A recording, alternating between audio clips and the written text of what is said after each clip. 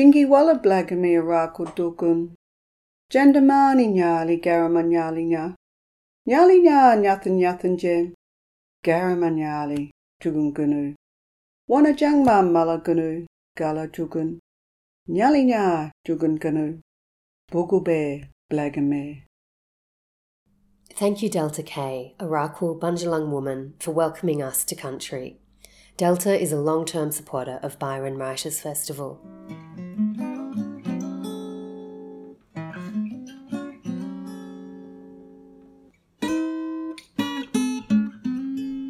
I'm Edwina Johnson, Director of Byron Writers Festival. You're listening to a podcast series featuring writers from the 2021 festival lineup. These conversations were due to take place live in Byron Bay in August, but have been recorded digitally instead.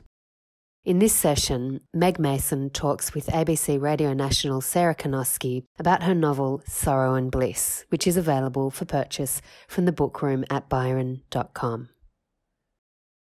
Hello, Sarah Konoski here from Conversations on ABC Radio and Podcast. Now, the first plan for this conversation was for me to speak with author Meg Mason in front of a live audience at the Byron Writers Festival. But like so many cultural events over the last 18 months, that festival was cancelled and Meg is in lockdown in Sydney. The next plan was that I would speak to Meg from the ABC studios in Brisbane, but now I'm at home too, in quarantine. So we're speaking via Zoom. Thank goodness for good books to get us through these times. And Meg has written a really good book, a fantastic book, Sorrow and Bliss. And the content lives up to the title. It's caustically funny and heart-wrenching about the dynamics that can happen in our relationships with our partners and siblings and parents and with ourselves. And it's also an achingly sweet love story. Hi, Meg. Hi, thank you so much for having me. Absolute pleasure. I'm sorry not to be meeting you in person. How have the last few weeks of this very strange year been for you? Do you know, I learned from last time that the only way to get through this is to be uncharacteristically cheerful and stoic to the point of slight lunacy. So I sort of swing out the other way and I try never to let myself complain, which is definitely against nature, but it seems to be working. I think I sort of trick myself into thinking that it's all completely fine, spirit of the blitz, and, on we go. But actually, secretly, morale is, it's low. It's low. It ebbs. Well, I was thinking, because, writers by definition usually spend a lot of time alone, I guess often at home. What's been the biggest difference in your life during months of lockdown? Well, I think it's the reverse, isn't it? That what everybody else has dealt with is having to learn how to work from home and all the tricks of sort of keeping your spirits up and managing your emotions through that process. But obviously for those of us who already worked at home, it's learning how to do anything with other people around, which is genuinely really new. And, I've got my 2 children at home and they're doing really well considering everything, and with high schoolers and all of that sort of thing. But it is different for me just to have that sense of other people, here between 9 and 3, and that it can sort of be a struggle to get slightly to that lower or deeper level of thought when you think you might suddenly need to make lunch for someone else. So I think it's a tiny problem, but it's ever present for me at the moment. I've just had the pleasure of rereading your novel Sorrow and Bliss, and there's so much going on emotionally in this book. I laughed, I cried, but I thought let's start with the funny bits. How do you go about writing humour? I mean, is it something that you try out on friends? Is it if you can make yourself laugh? How do you come at writing humour? Because you do it so well. Oh, thank you. It's really funny. I always feel slightly hot in the face when someone asks me a question like that, because to answer it is to sort of agree that I'm hilarious. Do you know what I mean? And it's a bit like that moment in Mean Girls. How are you so do you think you're pretty then? Yeah, exactly. So do you agree? You're really funny. No, I think that it's more that I've always written humor as a journalist and a columnist, but I think it's more just in this case, it was the fact that I didn't try and stop myself, because as my publishers explained to me on numerous occasions in the past where I've struggled and I've erred towards, things that are too bleak and too dark because it seems more intellectual to me if it's really sad, and I'm quite pretentious. So I think that sort of thing is more literary. She's sort of always tried to make me understand, and I think I finally got there with Sorrow and Bliss, that just because something comes more easily to you doesn't mean it's of less value. And so I think I'd sort of always, just in fiction, pushed against it and tried to make it serious. But actually this time, because of all the circumstances as well that led to the novel, I just let it be whatever I wanted. And if I thought it was funny, then in it went. And I think the only thing was that I was sort of really surprised when it came out that other people found it funny too, because some of the things are quite specific and they're not really jokes, they're sort of just more absurd little observations and things that are, that I would have thought maybe it's just me. But I'm really glad if it's at least you and one or two other people. At least me. When I was just leafing through the book just before I got on the call, there was just one moment that stood out, was where one of the characters who's just had a baby, Ingrid, is going to get a takeaway coffee, and like her whole life has been transformed into being seen just as a mother. And she texts a picture to her sister of what's been written on the coffee cup, and instead of her name, it is Lady with a Pram.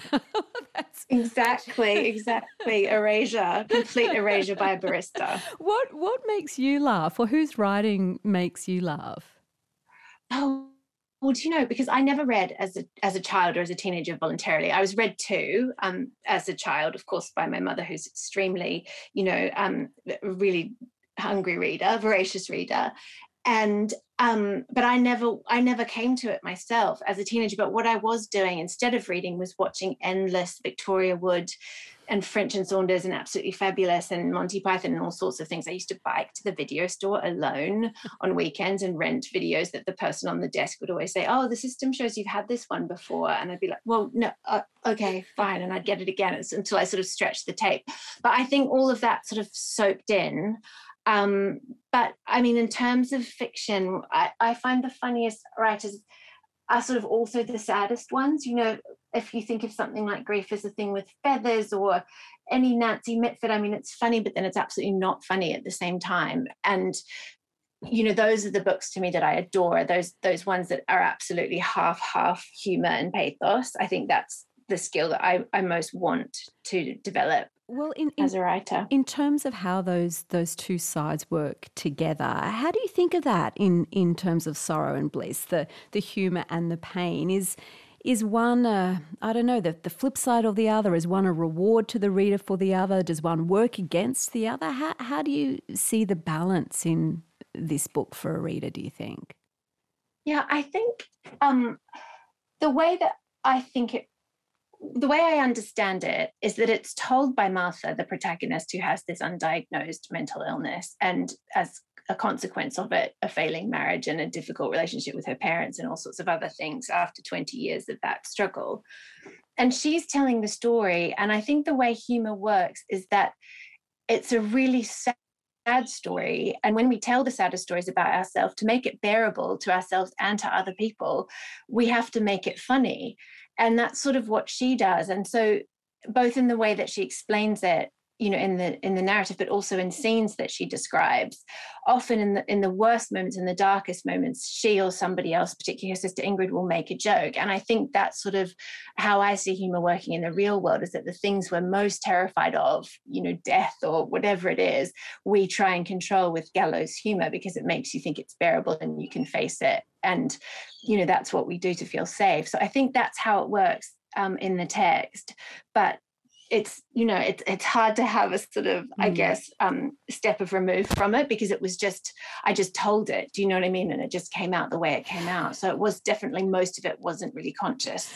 Tell me more about what's happening with the narrator, Martha, at the beginning of the novel. Where's she at in her life? So we meet her when she's 40. It's sort of the day or so before her 40th birthday party. Or is it the day of? It's starting to be quite a few months. I think it's a few days after. Yeah, a few days after. There you go. You see, I haven't read it, to be honest with you. I just couldn't get into it. Yes. And so her marriage is a couple of days away from ending, her marriage to Patrick. And so as soon as that sort of scene is done, we switch straight back to her childhood, which is when she first met Patrick. And then the rest of that is the telling of these 20 years. And the big sort of, I suppose, hinge is that when she was 17, she describes it as a little bomb going off in her head, which has left her with this mental illness, which for all her struggle and striving, she was never able to find a diagnosis for. Therapists, doctors, medication, none of it worked. And so by the time sort of 20 years of life has passed by, you would come to the point of sort of thinking, well, it must just be me, even though I think still deep down she knows it isn't. And then, of course, she does get a diagnosis, and the question arises at that point of, but is it too late? With her marriage nearly over and her relationships and her career such as they are, I suppose the real question that runs through it is her trying to decide whether it's too late and what can be done about it now. What does she do for work at almost 40 or just turned 40?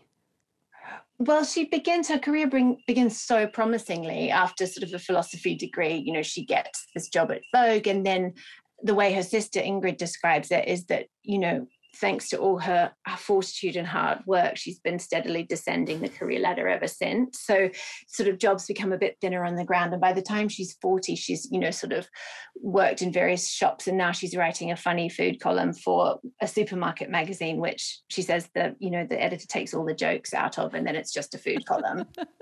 And at the start of the novel, she's actually moved back home to live with her mum and dad. What kind of home was it for her growing up? What was her family life as a child? I think you could describe it as bohemian if you wanted to put a really lovely generous spin on absolutely chaotic. So her father, who I think he's quite sweet, his name's Fergus, and he's a poet, but he's had sort of writer's block for the entire course of his career, so he's sort of yet to publish something. And then her mother, Celia, is described as a minorly important sculptor.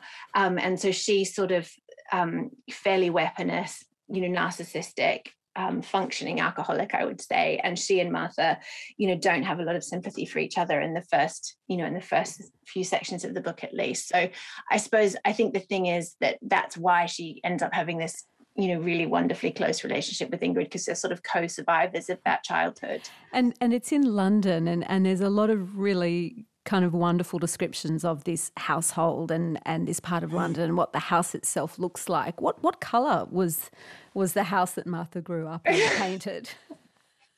It was Umbrian Sunrise, Sarah. But it sort of was it's painted, well, it's half Umbrian Sunrise, because her mother at some point began to describe herself as a conscientious objector to domestic duties. And so Fergus sort of had to take over, and he painted it. He started painting it, when they purchased this house for its good bones, but never finished. So it's sort of Umbrian Sunrise to about waist height through most of it, which sort of, I suppose goes with the idea that Martha describes of the house, the towels are always wet, and the, blinds are hanging off the rail and that sort of thing, and nothing's ever fixed. So it's sort of fairly crumbly and dark in my imagination. As you said, Meg, at 17, Martha has this experience of something, a little bomb exploding in her brain. What did that mean for her in those first weeks and months? What did that look like in terms of the way she related with other people or her day-to-day life? Well, the way, she talks about it being, almost occurring in a day, that she was well and then she wasn't.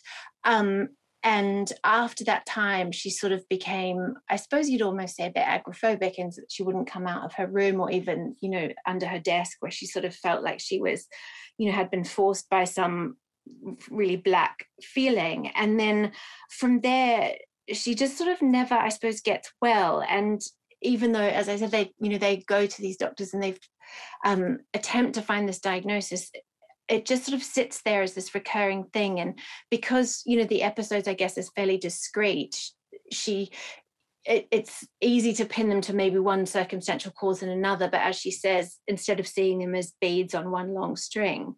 And so I guess that puts her in a state of fairly arrested development, that she, at 17, everything that's meant to happen from there just doesn't happen. And I think that's why we then meet this woman at 40 who's fairly unreconstructed and has behaved in certain ways that haven't felt like a choice. And I suppose that's a question of it, as well as where does the illness end and where does Martha begin? And readers definitely have different opinions on that. And things get very dark. I mean, this is this is anxiety and then depression and real suicidal thinking that erupts for her at different stages, really from that age of 17 on. It's an incredibly debilitating experience for the character. Yes, I think it is, but I hope that it's really tricky because, I mean, it might be the product of my age, but I have a really complicated position on trigger warnings and content warnings in books, because when you see them, for on Instagram, for example, and I understand why they're there, and obviously there's huge benefit to them, but at the same point, when you say it so blankly, trigger warning, suicide, it gives no sense of how it's handled. And I think, and again, I'm the author, not a reader, so I can't really have a fully objective opinion on it, but I hope it's handled in a way that makes it not a light way, because you can't handle things like that in a light way, but almost a glancing way, or it doesn't revel too much in the details. Like, I wanted to be always really careful in portraying those scenes where Martha is at her lowest, to make them as plain and as small as I possibly could, if that makes sense, in terms of not painting these huge landscapes of suffering and, endless, I guess, misery, but just a tiny moment where she can sort of capture one thing about what that might feel. And then as you put the picture together, that sort of gives an overall sense. I think that's what I intended to do. I hope it's worked, because I don't want it to be this incredibly heavy, really troubling read, because I have such a, with books like A Little Life, I really found that I just couldn't do it, because, for all its literary brilliantness, it was just too heavy for me. And I definitely didn't want to kind of create something of that nature. Well, I think those sort of novels can be unrelenting in the bleakness of a character's life. But one of the things that's really enlivening for Martha is that she has people who love her. She has really great people who love her sister Ingrid and also Patrick. Tell me more about him. How does he enter Martha's life? So this was their relationship is the one thing that I sort of had going into the novel, because the whole mental illness strand came in later on its own without sort of invitation, oddly. But what I had with the two of them is this sense that they met as teenagers. Martha has, for her chaotic family, her aunt and uncle's family is extremely well-to-do, sort of Belgravia, old money. And they have a Christmas every year, a really formal Christmas that Martha's family goes to every year. And one year Patrick turns up with one of the cousins as a sort of boarding school stray. So because he's 14 and Martha's 17 at the time, of course, he's completely invisible to her.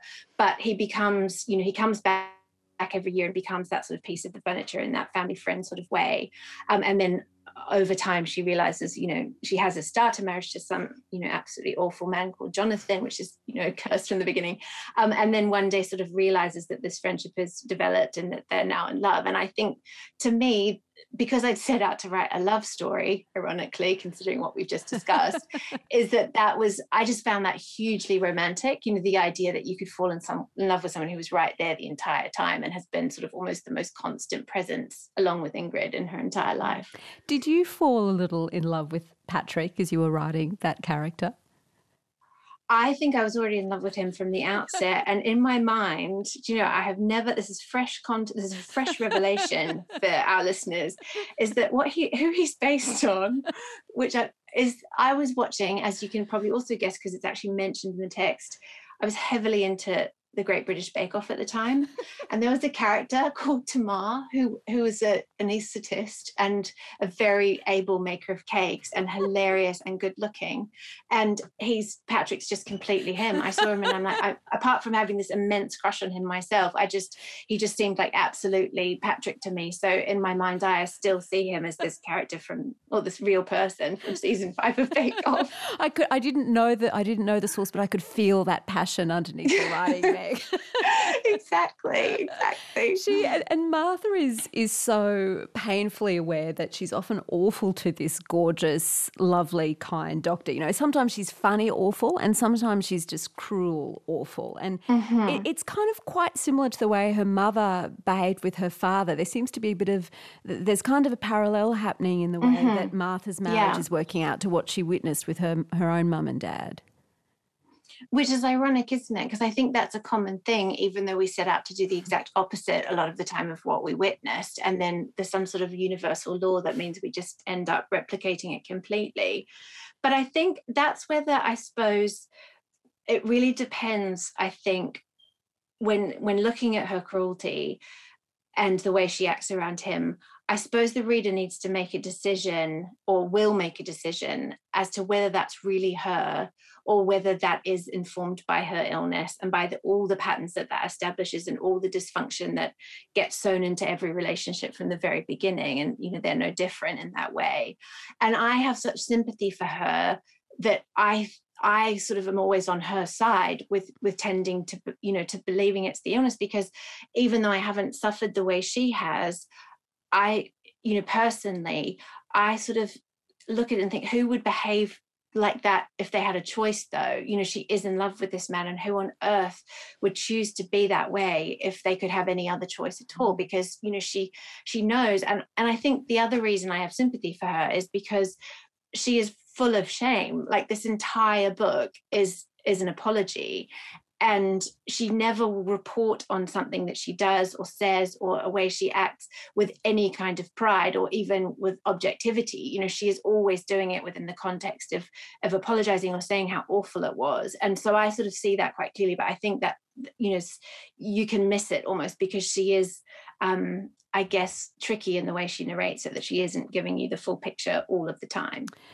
On one hand, Patrick is the more obviously sympathetic character, but something that Martha gets really frustrated with him about, and I think that as a reader you start to share, is his silence, that he's got this kind of reluctance or this inability to talk directly with Martha about the anguish that she's going through and the real impact that that's having on their relationship. And they get in such a gridlock about it. And the way he soldiers on, sort of, there's kind of a damaging aspect to his stoicism, isn't there? It's not just that the good man who is kind of quiet and well-meaning and soldiering on. There can be a real frustration for the person on the other side of that. Absolutely. Steady, silent, patient person. Exactly. And I think it's one of those things, isn't it, that often there's a behavior that starts out as helpful and well-intentioned, and then as the relationship goes on, it actually stops being that and becomes something quite else. And I think it begins because he's been in love with her since day one, since the first time he sort of set eyes on her. And so all he's ever wanted is to be with her. And he's seen her, in all her different, I guess, moods and temperaments, but he will do anything to keep her. And so part of that is to always clean up, the physical and metaphysical messes that she makes, and to just put up with it and to move forward and all of those sorts of things. But also, as a product of boarding school, Martha decides at some point that he's actually, got this newly diagnosed condition himself of boarding school syndrome, which entails, a lot of sort of, silent suffering and self-sufficiency and all of those sorts of things. So I think if he's not at least part of the problem, well, I mean, he is part of the problem is what I'm trying to say, because no one can wreck a marriage on their own. And I think that he's culpable, but just in a way that makes him look much better. But I think, a much better person than her. But I think that was another point that I can see I was trying to make, after the fact, is that when you lack a diagnosis, and, for all the talk about labels and is it helpful to have a label and, to label other people, if you don't have a diagnosis in mental illness, you're very inclined to get a moral diagnosis to fill in that gap, because what it can do, and I don't by any stretch mean this is what it always does, but it can, when it's not understood well by the people around someone who's suffering, it can look like they're a bad person. They are the one who wrecks Christmas, and they are the one that, always has a meltdown on holiday, or they're the one who's kind of a drag because you have to just endlessly be at home, or whatever it is. And that's not who she is, but it's how she's forced to behave. And I think that's sort of where my heart slightly breaks for her, because people are more inclined to think Patrick's brilliant and Martha's sort of cruel, but it's not necessarily a level playing field. So she does get this diagnosis. She finally comes across this lovely psychiatrist. I mean, again, the reader's heart leaps with joy that she's encountered someone in the medical profession who actually seems compassionate and wise and insightful. Yeah. And she gets a diagnosis. Tell me about what that means for her to have that encounter with a psychiatrist? Well, he is sort of, one of the countless doctors that she's seen by this point, which is sort of when she's 39. And although I never set out to write an issue-based sort of book or, create something that would advance any kind of conversation or, become part of the dialogue, what I can see that it ties into is this growing conversation around medical misogyny, which is the way that women can get treated in the medical system, sort of be written off fairly quickly as hysterical or difficult or, and to not be taken seriously in their pain, either physical or mental. And, the very first doctor that she ever meets, which is when she's 17, sort of says, oh, it's so obviously glandular fever, there's nothing we can do about it. But girls like to sometimes feel special by taking a pill so she can have an iron tablet. And that sort of sets the tone for everything that she contends with through that period. And she sees, different therapists and whatnot. But I think when she finally meets this psychiatrist, who's the only one who's ever named, and his name is Robert, the first interaction they have is that he shakes her hand, and his handshake is quite firm, and she says as though he wasn't expecting mine to be limp, because there's always that imbalance of the sort of doctor and the hysterical woman. And so then he takes her really seriously, and he takes notes on her story and finally gives her this diagnosis. And she sort of, it's obviously the turning point in her sort of life, but then she's got to work out now what to do with this information. And in terms of the diagnosis that he gives Martha, tell me about how you wrote that in Sorrow and Bliss. Well, it's not named, which is tricky. It's sort of redacted is how I describe it, which is to be shown with 2 dashes instead of me ever actually revealing what this condition is. So she finds it out, but we don't. And the reason that I did that... Yes, says this reader wanting to shake you occasionally, Megan, shake the exactly. book. No, that's fine. Tell me that's why. Fine. I completely understand. It's because, as I sort of alluded to earlier, I didn't set out to write a book about mental illness. And I didn't even set out to write a book. And once I realized I had done both of those things and it was going to be published, I had genuine, quite serious panic about the fact that I was putting this book out into the world that was about mental health, and it's not entirely serious, or at least it's, it's got these jokes in it, and it's got, it's told in that slightly different way. And I was so concerned then that I would essentially, really in plainest terms, that I would hurt people, because I'm talking about something that is real, and it's people's real life and their real daily struggle. And I'm here sort of playing it for laughs, in awful terms. And that wasn't what I meant to do. But I also had, by that time, I began writing with sort of maybe one specific condition in mind. But by the time it was all said and done and I realized it was being published, I bent it and changed it so much that it wasn't any one thing anymore. And so it felt completely wrong and irresponsible to hang on to whatever it began as and say, oh, this is what this is like, and because it wasn't like that anymore. And I would be willfully misrepresenting a real condition. And so, those things were sort of problems I was contending with on one side. And then the other side, from a sort of authorly perspective, I'm already telling you a love story where from the blurb that they're separated by the time you get to the end. So there's not, it's difficult to build suspense and anticipation around that when the answer is, when the ending is already told. And then I'm sort of trying to tell you this story of one woman struggling with a mystery at the very center of her existence. That's the whole point of the story. And if that was also in the first line of the blurb, then we know something that she doesn't. And so we're in control of the narrative and she isn't. And that just sort of makes no sense. And then I think to extend that out as well, once it was, if I put a condition in there, it is a book about that condition. And Martha is that condition. And because of the way these things work, she would not get to be anything else. And I wanted to show her as so much, as a sufferer of this thing, but also all of these other things. And she would only get to be that one. And so I think that was that seemed like a solution to all of those problems, which I stay fully cognizant of the fact that it would be really, really frustrating to strike on it. But it was pretty frustrating for Martha to not know it herself for 20 years. So I suppose we can kind of have sympathy for her, at least on that basis. Can you read a section from Sorrow and Bliss, Meg, where Martha talks to her father about receiving this diagnosis, this lovely, sort of slightly hapless but very endearing and kind of adoring father that Martha has? Yeah, so this is about a week after she's been to London to see Robert, the psychiatrist, and she has sort of been not completely, she hasn't told Patrick at this point, and but she's told her mother after a fashion. So he has called her and invited her down for lunch. My father was in the kitchen buttering sandwiches when I arrived. We took them up to his study and sat on the sofa under the window with our plates on our laps. He asked me what I'd been reading. I'd been reading nothing and said Jane Eyre. He told me he ought to pick it up as well. Then again, after a brief hesitation, do you know your mother hasn't had anything to drink this week? Nearly 6 days. Tense thing, I said, really? Well, do you know my mother has? And then I stopped. His face was so open. He looked so certain that I'd be gladdened by the fact that he even thought it was worth reporting. Did you know she...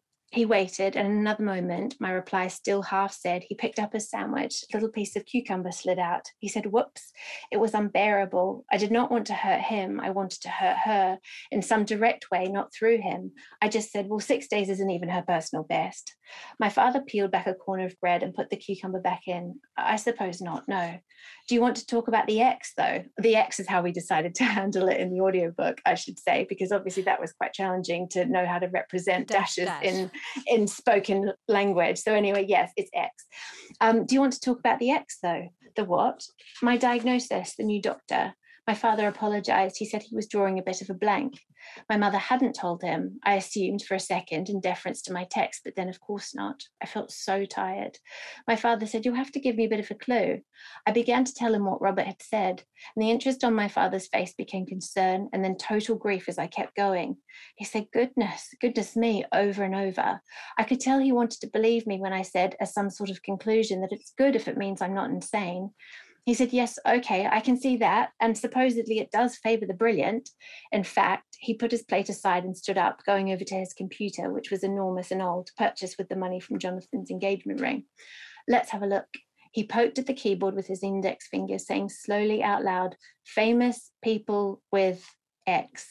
He pressed one more key and looked up at the screen, squinting at the slideshow he was being offered. I watched him try with some effort to guide the mouse towards its target, and I felt happy, unaccountably, except that I was with him in this room where we had spent so much time and where I had always felt all right if it was just us. He clicked and said, look, here we go, right off the bat, reading out the name of the famous artist who appeared first. I looked at his black and white photograph and said it was a curious choice, the artist sitting on the edge of his bed holding a rifle. Didn't he shoot himself in the head? My father seized the mouse. Another dead artist appeared, then a dead composer and 2 dead writers as he kept clicking faster and faster in search of a better example. A dead politician and a dead television presenter.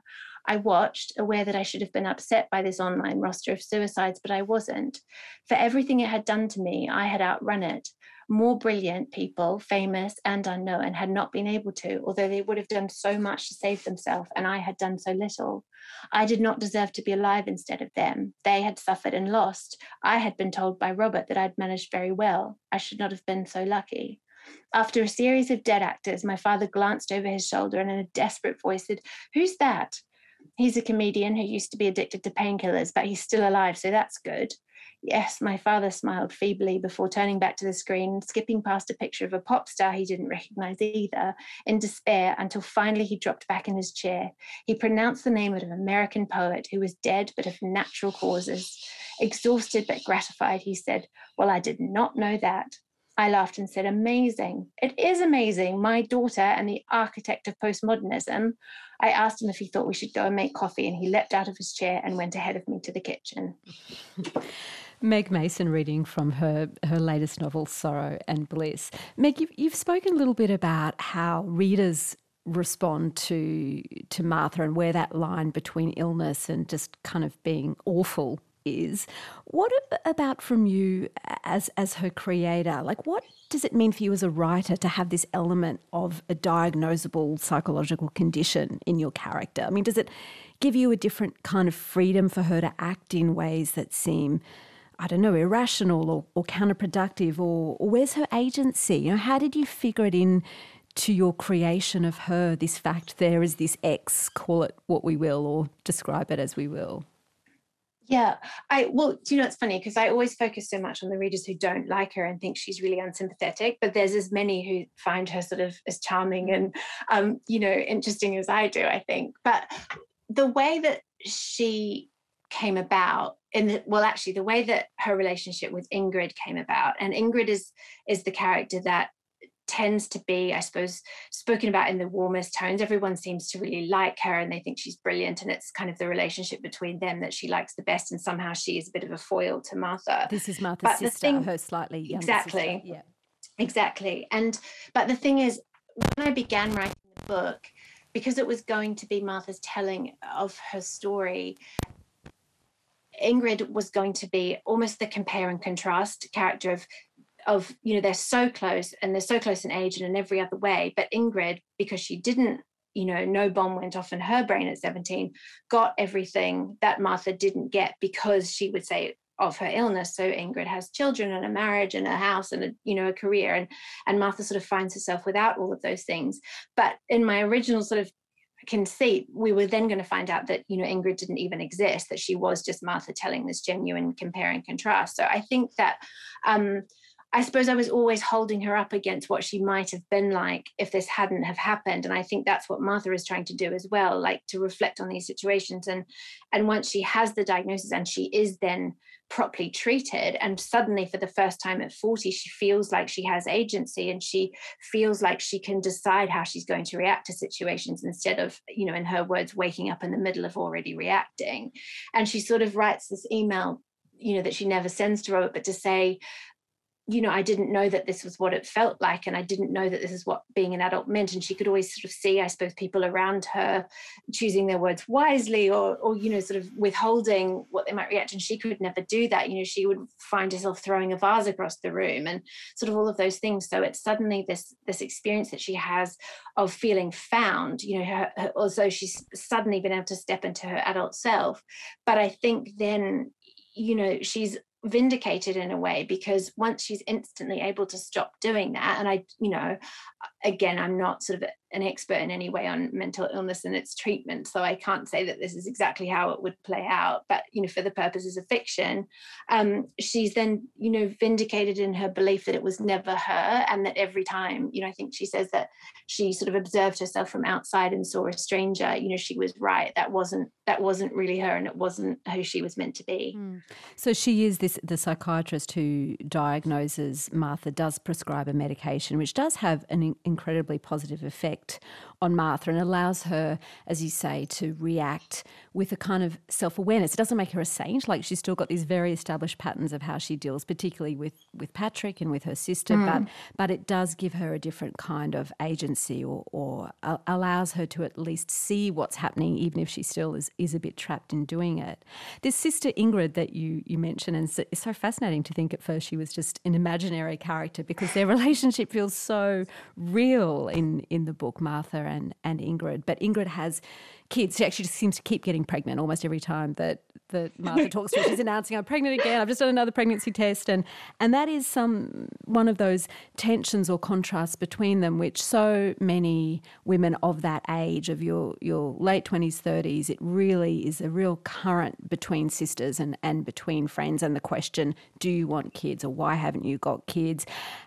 What have you observed in your own world, Meg, around that? I mean, you had your children fairly young, but for other women, friends or families, they've got older and it's not happening, or they've decided not to have it happen. How have you seen that play out, that kind of longing, or the social expectation of that longing?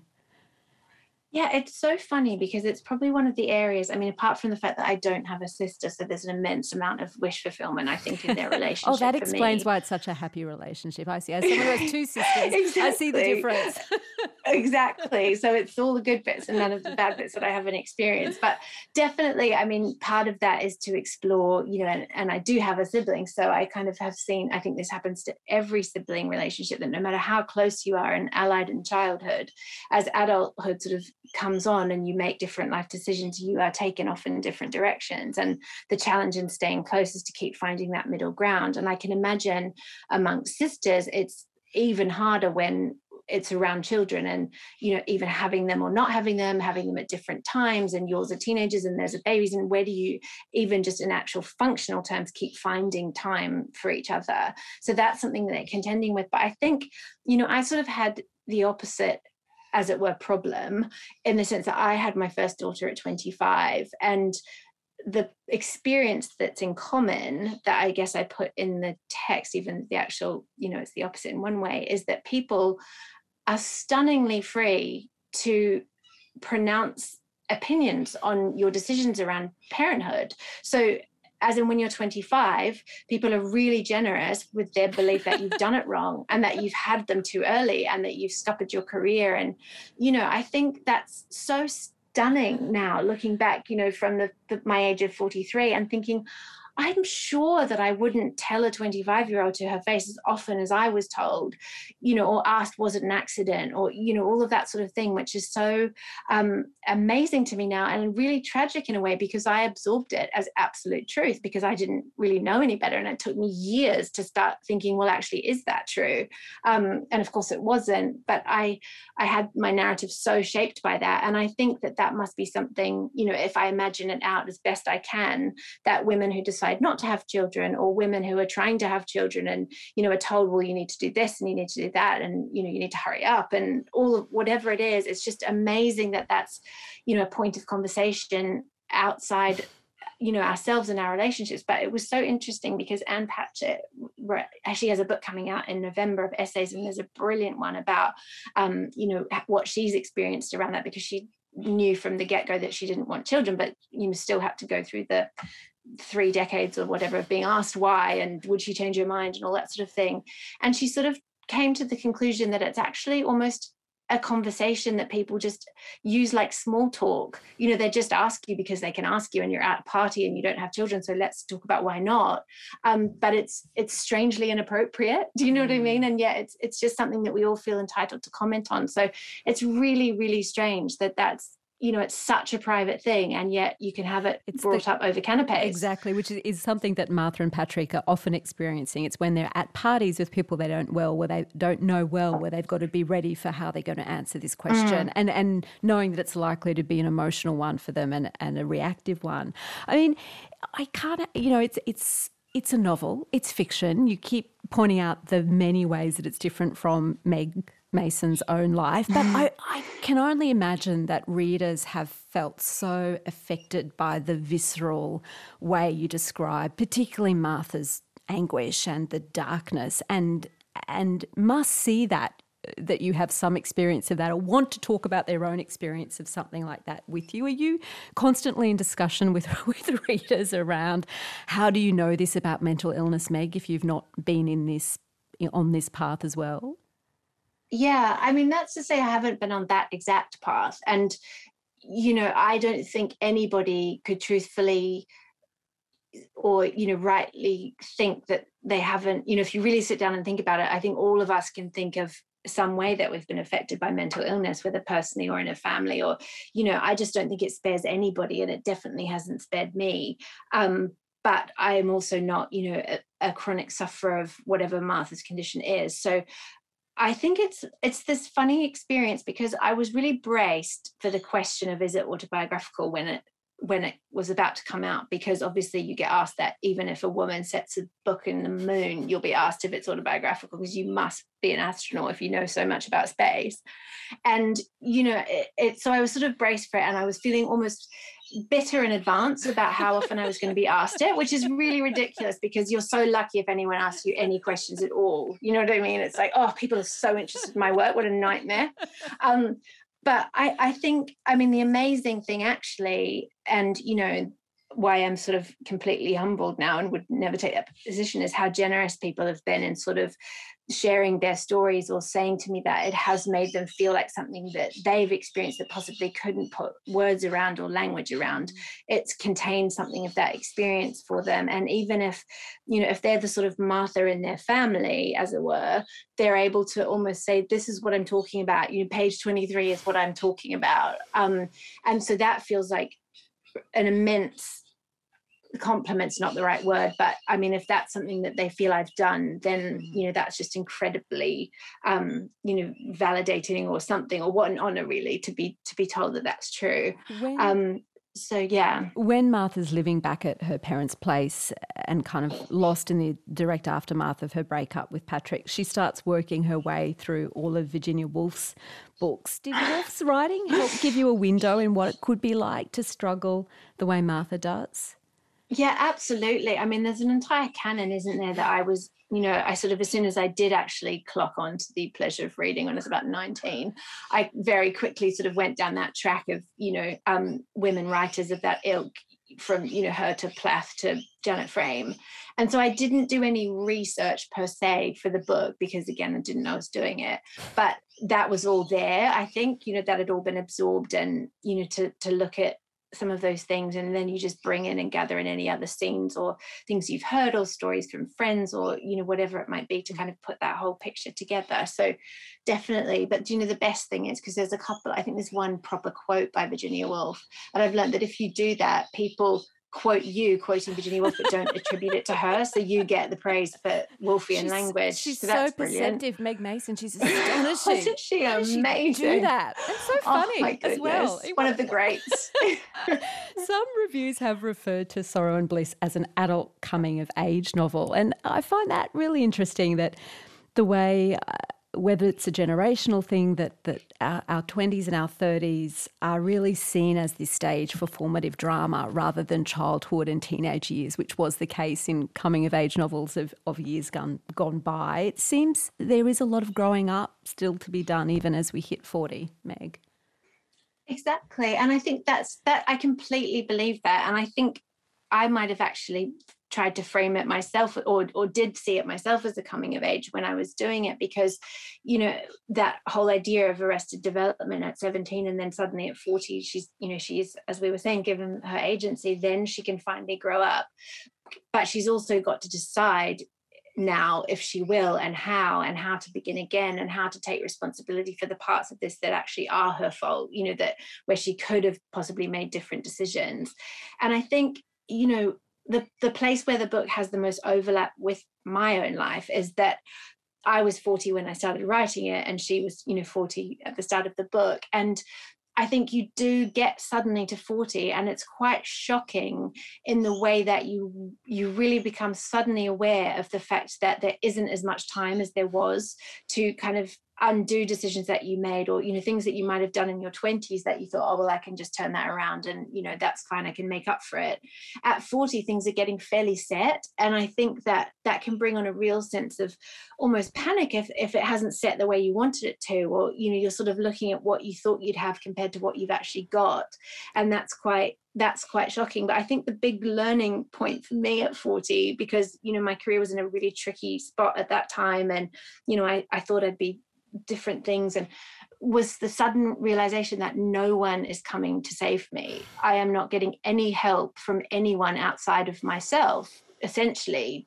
So for the next, whatever I want the next bit of my life to be, it will be a decision of my own and work of my own that will kind of get me there. And so I think I suddenly felt, as soon as I realized that, it felt like a real growing up, because I think deep down through my 20s and 30s, I thought, well, it's all right because someone's going to do this, or someone will sort this out for me. And I think that's where I was like, oh my goodness, they're actually not going to. There's no cavalry. There's just me.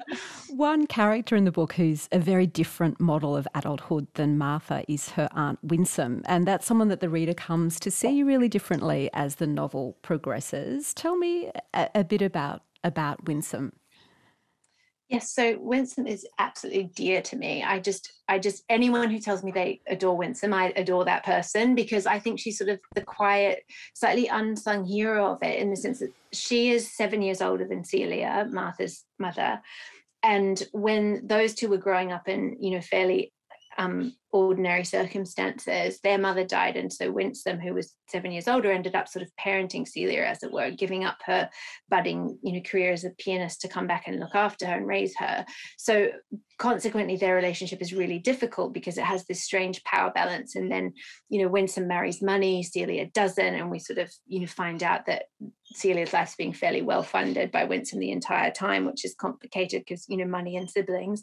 But I think what we see, and what Martha herself comes to realize is that Winsome is an adult and has always been an adult and behaves like an adult and does things the way, as adults do, which is for other people. And so even though Celia sort of, requires her daughters to resent, their aunt as much as she does, what you actually realize is that all the ways that, Celia would say she's being controlling, she's actually, trying to create stability and, to kind of contain this chaos of the family. So I think, and I sort of feel like there's a Winsome in every family.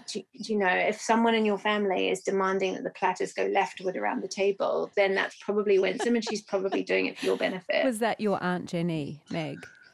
No, well, no, my aunt wasn't at all like that, but yeah, I mentioned her in the acknowledgements, but it was someone, someone was asking me actually how you come up with a character, and I don't think you imagine out their whole being, but somebody did tell me once that they had an aunt or a mother-in-law, somebody who insisted on the platters at Christmas going in one direction and one direction only. And it's sort of those things that I think maybe constitutionally as a novelist, you just collect them. And within those things, instead of ascribing that characteristic to a person, that is where you get the whole character from. And, now that I know about the platters, I can see her house and what she's wearing and, how her hair is cut and all of those sorts of things. So it's kind of in reverse, I think. I've heard writers say that each book they write teaches them something for the next one. What do you want to take from Sorrow and Bliss, if that's true for you, if you learn from each book that you write? Oh, it's such an apposite question because I've been sitting here with the next one all day today, just feeling like I wonder what other jobs there are. But I think that to me, Sorrow and Bliss was the easiest and most joyful writing experience of my life, oddly, but only because I put in a year of fairly hardcore artistic suffering ahead of it. But I think what I learned is that I know I'll never have another experience like Sorrow and Bliss, but there needs to be, to a degree, the same sense of desperation almost to tell the story. So unless I feel in some way really desperate to do this and to let these characters speak and to give them a life, and to exist, then I shouldn't be doing it, because I think it can be really hard to know if you're almost onto something. And I think we all, whether it's our first novel or our 10th, you sort of can get to a point of questioning, well, maybe this is just boring and maybe it's dumb and why would anyone care? But if I care, then I can sort of make readers care. If I don't care, then we're all in trouble. So I think that's what I sort of want to keep checking back on, and to make sure that I'm sort of writing with that some sense of that, definitely. Well, Meg, this reader cared so much. I loved it. And it's been really delightful to speak with you about Sorrow and Bliss as well. Thanks so much for speaking to me. Oh, thank you. Such a pleasure. Thank you, Sarah. That was Meg Mason, author of Sorrow and Bliss. And I'm Sarah Kanoski from Conversations on ABC Radio and Podcast. We hope you enjoyed listening to this podcast. This series has been generously supported by the RISE Fund, an Australian government initiative, and the New South Wales Government through Create New South Wales. For more conversations, please visit byronwritersfestival.com.